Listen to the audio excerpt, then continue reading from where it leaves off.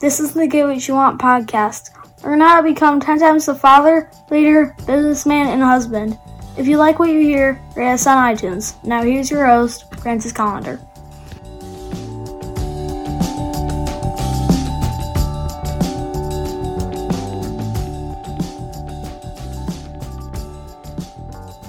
A bunch of years ago, I had cursed myself with basically inaction. Inaction will shit you out every day. So, what is the cost of inaction? Well, the cost of inaction is staying exactly where you are, getting no improvement in your life. Sometimes you might get confused. You might get what can you call it? Basically handcuffed by your decisions. You don't know exactly what's right. You don't know exactly what you should be doing, and that happens. Maybe you try to figure it out. Maybe inaction happens, but when you surround your whole life with inaction, you end up costing yourself a lot. If you do not make positive improvements in your marriage stays the same. And that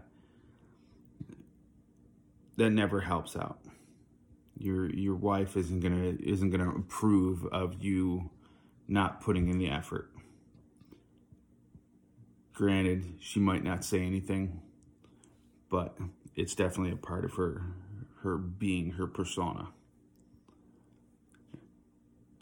If you don't take an action in your career, your finances, your life is going to stay the same.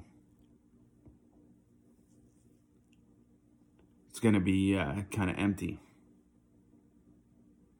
You have to continue to improve, continue to work harder, continue to challenge yourself, continue to take positive actions that will improve your life. It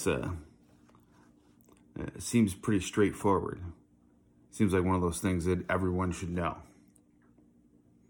But knowing and doing are two different things, aren't they? So, where in your life are you not taking action? Where are you not really doing the hard work? Where are you sitting on your hands and not making a change for the better? That's your challenge for today. Get more at piperseats.com. Have an awesome day and get after it.